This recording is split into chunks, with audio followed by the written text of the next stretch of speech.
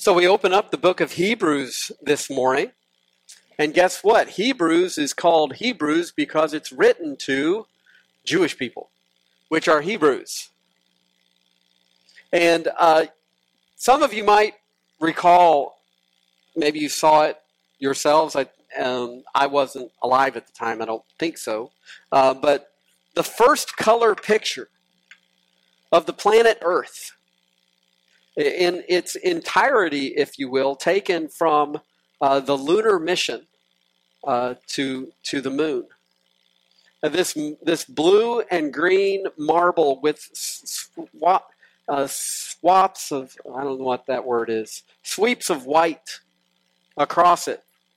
That for the first time, the human eye was looking at the planet that we live on. And yet at the same time, we weren't able and we can't see the planet that we live on. We can see a portion of it, right?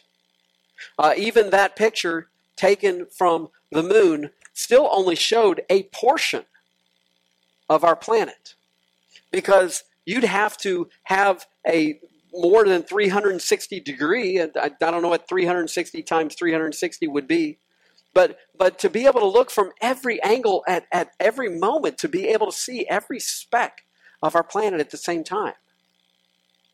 And in the same way, if you've read the book of Hebrews, it can be kind of a little bit confusing.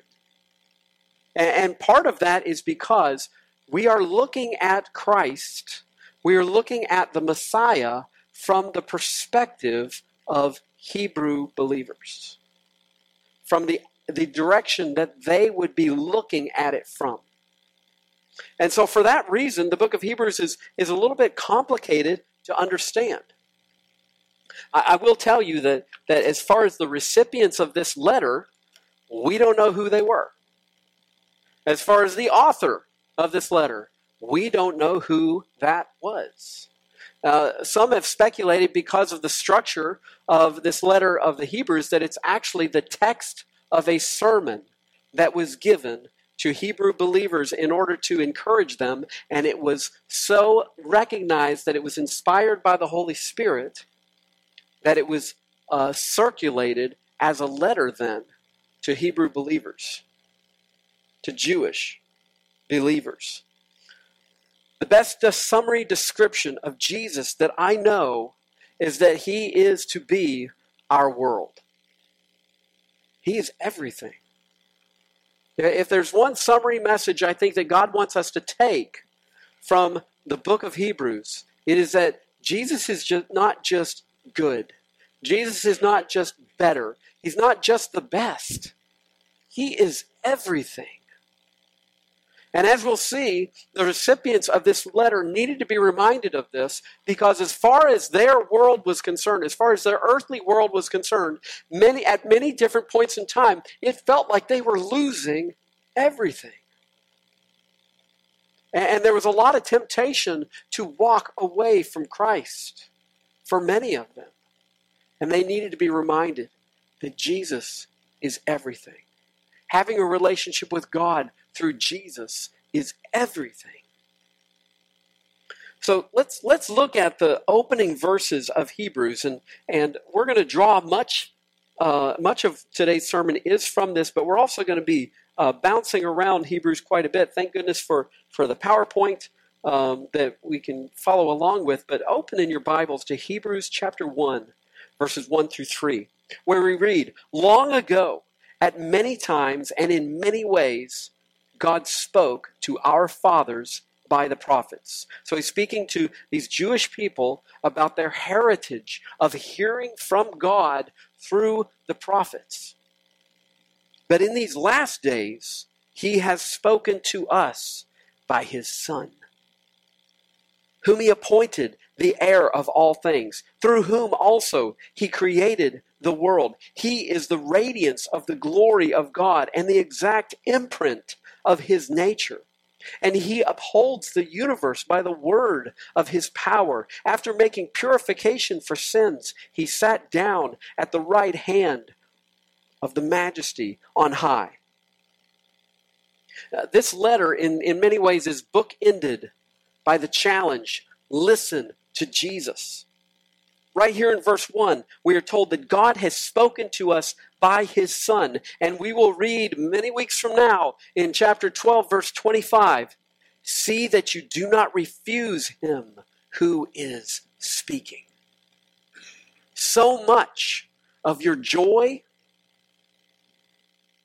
and of your well-being is dependent on not refusing Jesus.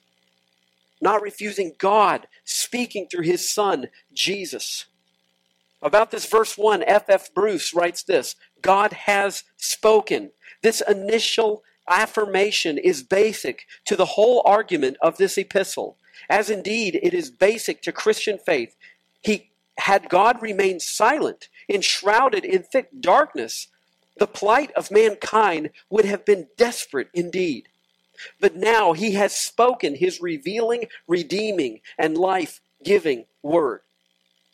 You know, I've shared with you before that I went through a crisis of faith, even in Bible college, when I came to realize that every person has a different worldview, that it clouds, it covers, it shades the way that we look at the world. And so the big question I came to ask myself was, then how can I know what is true? If the way I look through the world is like looking through colored glasses, and the way that someone else who's telling me about the world, they're telling me about their perspective looking through their colored glasses. And what the Lord brought me back to through this crisis of faith is the recognition of this. This is why God had to speak into our world. This is why he himself, through the Holy Spirit, had to inspire the words of Scripture. Because hearing it from anybody else, you're just going to be hearing it from their perspective. God has spoken. And since Jesus is everything, have confidence in Jesus as your source of truth from God. As I mentioned, we're not sure what group of Hebrews this was written to. I tend to lean toward that it's to Hebrew believers in general. And there's something unique about that compared to other epistles. And we'll get more into this into the coming weeks. But other epistles within the New Testament, they're written to a church. This is the only epistle, which means letter, that was written to a people group. And so there's different statements within the book of Hebrews that sometimes it's kind of like, whoa, is this written to a Christian or not? And I think that those statements need to be run through the understanding that this is written to a people group of which there are different levels of belief in Christ. Okay, but that being said, I don't want to get burdened down by that. But this group, the Hebrews, these Hebrew believers especially, had been waiting for their Messiah for centuries, for over 2,000 years. And that Messiah had finally come through Jesus, as Jesus. Jewish Christians were feeling like they had no longer fit in among their friends, among their family. And this was difficult.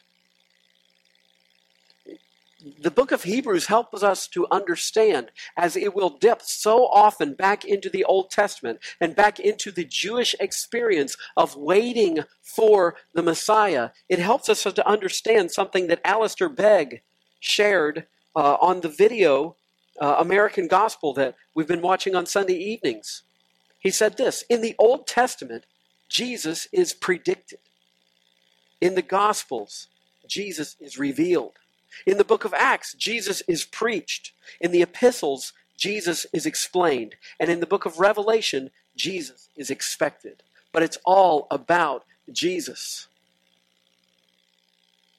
The message for us is that there are no more prophets coming after Jesus.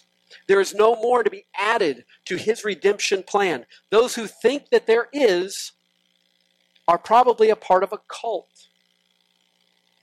Because that's what can be found in a cult. It's Jesus plus what this guy says. Jesus plus what this guy says you need to do. This is why these days that we have lived in since Christ's ascension into heaven are called the last days. It's not because there's only so many of them. It's because there's no more that need be said. There's no more that need be done by God for salvation of mankind. Next week, we're going to dig into these opening verses. This week, I just want to help you to understand some of the statements that are made here. First of all, the Bible Knowledge Commentary says this: the one who is both creator and heir is also a perfect reflection of the God who has spoken in him, that being Jesus. F.F. Bruce says this: just as the radiance of the sun reaches this earth, so in Jesus the glorious light of God shines in the hearts of men and women. And just as an image or a superscription on a coin exactly corresponds to the device that prints it, so the Son of God bears the very stamp of God's nature. I don't know if you saw the first Star Wars movie in the theaters. I'm probably about the youngest you can be. I saw it when I was 5 years old. Star Wars Episode 4. What movie saga, with its very first movie, calls itself Episode 4? Well, there's a whole reason for wanting to make the viewer feel like you're stepping into something bigger than yourself. You're stepping right into the middle of a struggle, of an epic battle, ongoing war between two sides that you had no idea even existed. In fact, you're even told right from the beginning, long, long ago, in a galaxy far, far away. It's bigger than me. It's bigger than my planet. It's even bigger than my galaxy, right? And I remember for the first time seeing this Darth Vader step through the door and through the smoke and seeing this, what the heck is that glowing sword coming up out of his hand, his lightsaber, seeing that for the first time. And you're just into this like, where am I? And it was called A New Hope. This is part of what is being communicated to us. Long ago, at many times and in many ways, God spoke to our forefathers by the prophets, but in these last days, He's spoken to us by His Son. We are made to feel like we are entering into something that is bigger than ourselves. And guess what? It is. It's not about you. It's not about me. It's about Jesus. Because He is everything. And He is not our new hope. He is our final hope. Period. Much of what we're going to learn about Jesus is from the Jewish perspective, as I mentioned. We're going to see the significance of Jesus as the Christ, which means the Messiah. As our perfect prophet, priest, and king. Well, that's kind of foreign for us, right? Because we've never really had a prophet or a priest or a king. Well, we're going to learn just how significant those are, that Jesus is the perfect prophet, priest, and king. And we get a taste of this when we preview it in verse 3 about what has been accomplished. After making purification for sins, He sat down at the right hand of the Majesty on high. And just to tell you what this means here is, since Jesus is everything, I want to challenge you to have confidence in Jesus as your source of right standing before God. That's part of what's being said here. We got to kind of get into the Jewish perspective here, that He sat down. After having made purification for sins, He sat down at the right hand of God. You don't understand what that means. I don't either, because we're not Jewish people. So let's get a better understanding of it. The Jewish priests who worked in the temple never sat down as they worked. You didn't find them sitting there and like, oh, here comes another offering. Okay, got to get up. Because the offerings never ended. There was never a stop to the need to cover the sins of the people. It was never completed. But Jesus is everything that we need for redemption. This is what we're told in Hebrews 10. Every priest stands daily at his service, offering repeatedly the same sacrifices, which can never take away sins. But when Christ had offered for all time a single sacrifice for sins, he sat down at the right hand of God, waiting for that time until his enemies should be made a footstool for his feet. And after the whole discussion about this priest named Melchizedek that we'll get into, the point will be made in Hebrews 7. Consequently, he, speaking of Jesus, is able to save to the uttermost those who draw near to God through him, since he always lives and makes intercession for them. For it was indeed fitting that we should have such a high priest, holy, innocent, unstained, separated from sinners, and exalted above the heavens. And then we see summarized here in Hebrews 8:1, we have such a high priest, one who is seated at the right hand of the throne of the majesty in heaven. We have a description of this kind of statement, okay? It's that they drop the mic. All right? You know what it means when they say, okay, just drop the mic? It means there's nothing left to be said. There's nothing left to be done. The person comes up, they say it, nothing can top what they just said. They drop the mic, they're not going to hand it off to anybody else, and they walk off the stage.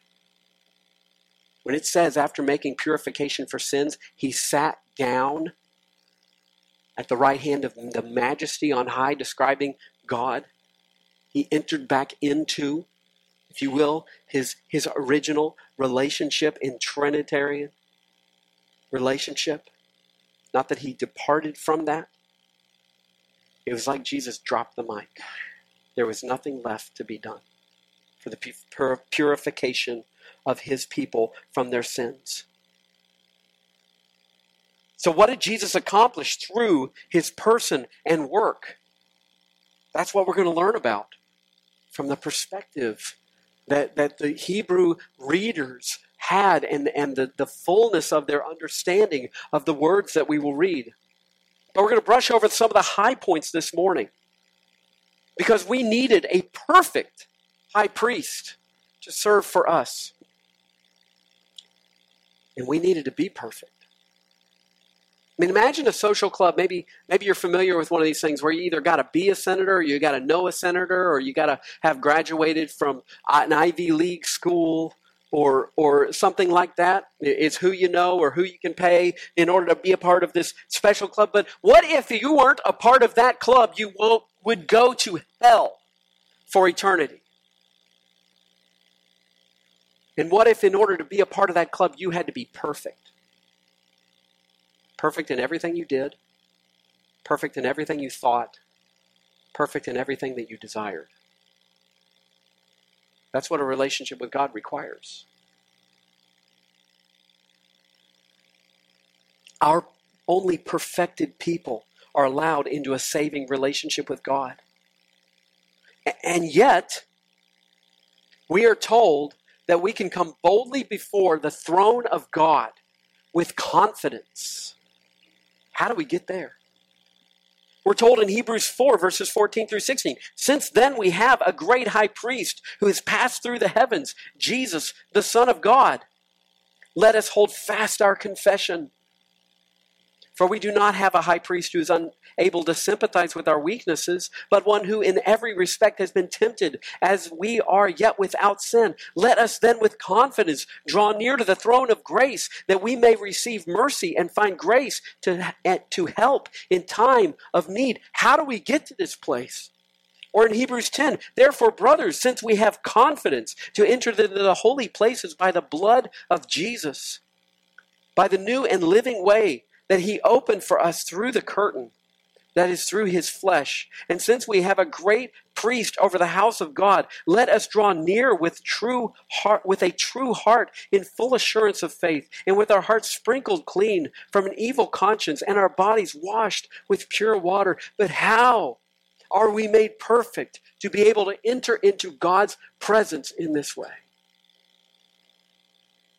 Our need to be made perfect is a larger part of why the Old Testament system is discussed here in the book of Hebrews, because it didn't work.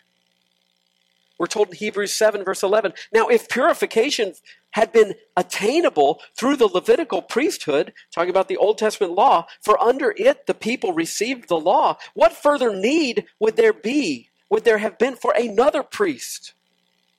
Speaking of Jesus, to arise after the order of Melchizedek, we'll learn about him, rather than the one named after the order of Aaron, being the original Levitical priesthood. Answer, the Levitical priesthood didn't work. Or later in verses 18 through 19, for on the one hand, a former commandment is set aside because of its weakness and uselessness, talking about the Old Testament law. For the law made nothing perfect. But on the other hand, a better hope is introduced, through which we draw near to God. In Hebrews 10, verse 1, for since the law has but a shadow of the good things to come, instead of the true form of these realities, it can never, by the same sacrifices that are continually offered every year, make perfect those who draw near. So in order to make us perfect, Jesus became our perfect high priest, and he became our perfect offering. And that's what we're told in verse 14 of Hebrews 10. For by a single offering, he has perfected for all time those who are being sanctified. Jesus enables us by receiving him as our perfect prophet, priest, and king, Savior. Clothed in his righteousness, he allows us to take on his perfection before God and enter into God's presence. You know, China is already developing a sort of club, a sort of thing that if you want to enter into a certain business, if you want to enter into a certain financial arrangement, if you want to enter into a certain employer, you better have a high social credit. And all this is based on their ability, and this isn't conspiracy theory, this is up and running. It's all based on their ability to track people and their activity. And if they're attending this church on a Sunday morning rather than the state government church, their social credit goes down. If they're not downloading and listening to enough government propaganda, their social credit goes down. If they're not posting, or they're not attending state functions like they think they should, their social credit goes down. And a low social credit means no ability to purchase goods or to work a decent job. In the United States, I don't think we'll see this on a government level. We're starting to see it on a corporate level. We're starting to see it from U.S. businesses. It's more likely to be pressure from corporations to deny biblical truth in the future. We see that you belong to that church. We don't want to do business with you. We see that you aren't posting your support for this progressive cause. We're not sure we want to let you into our business. We see that you've ordered what we consider to be unacceptable materials on Amazon. We don't think we're going to let you order anything anymore. Therefore, we've decided that it would be unjust to do business with you. Therefore, we've decided that we can no longer employ you. Folks, if we are accepted into God's family, there is no other club that we need to worry about. And we are a part of a family that takes care of one another. Not because of what we deserve, but because of who we are in Christ. There is no need to worry about impressing or fitting the world's mold when we've already been perfected before God through Christ. These Jewish believers were constantly tempted to reject the perfecter of their faith. The original readers of this letter were dealing with rejection by their families and by the society that they were used to being a part of, the clubs that they weren't being allowed to, or that they were being allowed to enter into were becoming fewer and fewer. And even if we face the same social pressure, you can have confidence in Jesus as your source of fulfillment in God. We'll read in Hebrews 10 about how they dealt with this and how they helped one another to deal with this. Where we read in verses 23 through 25, let us hold fast the confession of our faith without wavering, for he who promised is faithful. And let us consider how to stir up one another to love and good works, not neglecting to meet together, as is the habit of some, but encouraging one another, and all the more as you see the day drawing near. We must rise to the opportunity to glorify God and proclaim Christ no matter what. And we must encourage each other to do so as well. And we've seen that our government can easily encourage us to not meet together, as it's still going on in some states, in the United States of America. But this is nothing new for God's people. The readers of this letter, the original readers, would easily have been told, I saw you join the Christians on Sunday morning to worship Christ. How could you turn against your Jewish brethren by claiming Jesus as the Messiah? You're not welcome to visit our home. You're a Gentile to us. And we won't be visiting your business either. You're no longer a part of our family until you reject Jesus as your Messiah. They were being told. This was something that the readers of this letter were used to experiencing. We'll read about in verses 32 through 34 of chapter 10. But recall the former days when after you were enlightened, you endured a hard struggle with sufferings, sometimes being publicly exposed to reproach and affliction, and sometimes being partners with those so treated. For you had compassion on those in prison, and you joyfully accepted the plundering of your property, since you knew that you yourselves had a better possession and an abiding one. You know, one scenario that I could see happening here is these Jews go to Jerusalem to celebrate Pentecost. And thousands of them come to Christ. Thousands of them come to recognize that Jesus is the Messiah. And we know that from the book of Acts that many of them stayed over and sat under the teaching of the apostles and learned and were discipled, but eventually they went back home. They went back home, dispersed around, back to their Jewish communities. Coming home saying, I went as a Jew and now I've come back as a Christian. I'm what they would call, many call a completed Jew, a messianic believer. And they very likely were met with this sort of response. These aren't days that that they would look back on and cringe over. They were days that they knew that they better understood what it meant, the value of following Christ. It's in these moments that they and we have the opportunity to learn from what Jesus tells us in Luke 12, verse 15. Take care, be on your guard against all covetousness, for one's life does not consist in the abundance of his possessions. I don't know about you, but I think I could benefit from being reminded that Christ is better, a better and abiding possession than the physical possessions I take. They experienced this when they had the plundering of their property. We'll see referenced a lot the sacrifices in the temple. The sacrifices on the Day of Atonement, the sacrifices that were regularly, constantly being made. And the carcasses of those sacrifices, even though the blood was considered to be so valuable for the forgiveness of sins, because without the shedding of blood, there is no forgiveness of sins. The carcasses of those sacrifices were cast away, were cast out. Much is said in this letter about the city of Jerusalem, and which the readers felt cast out from, and about the temple, which the readers missed as their identification as God's people. But the ever important atoning sacrifice that gave the temple its purpose was simply cast out.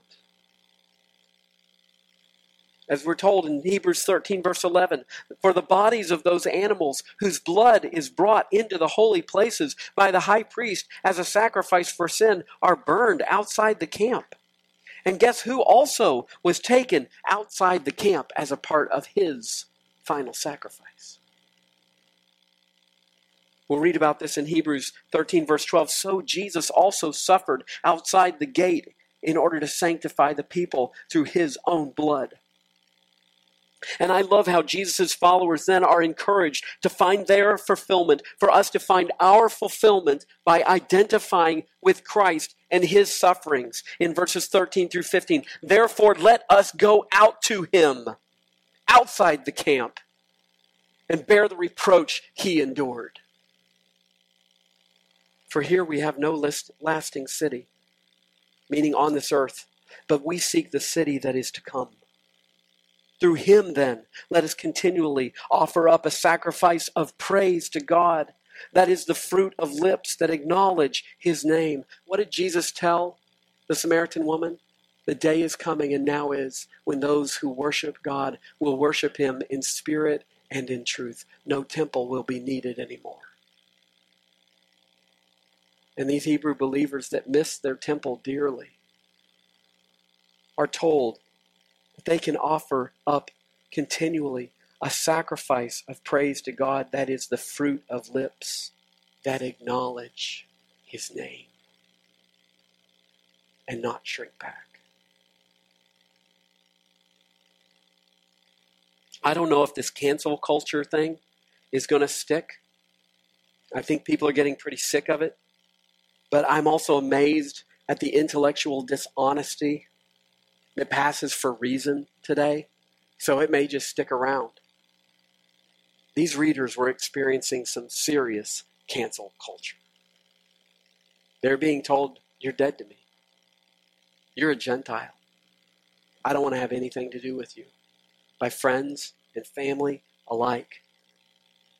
The day may come when you'll no longer find fulfillment in some of those family relationships. The day may come when you'll no longer find fulfillment in your influence over social media. The day may come when you no longer find fulfillment in your possessions. And I believe the statement, God is most glorified in us when we are most satisfied or fulfilled in him. God is most glorified in us when we are most satisfied and fulfilled in him. Mothers, I want to say, some of the greatest pictures of love and devotion and sacrifice is in a mother's love. But any of you can recognize the fact that if you do it so that your kids will appreciate you,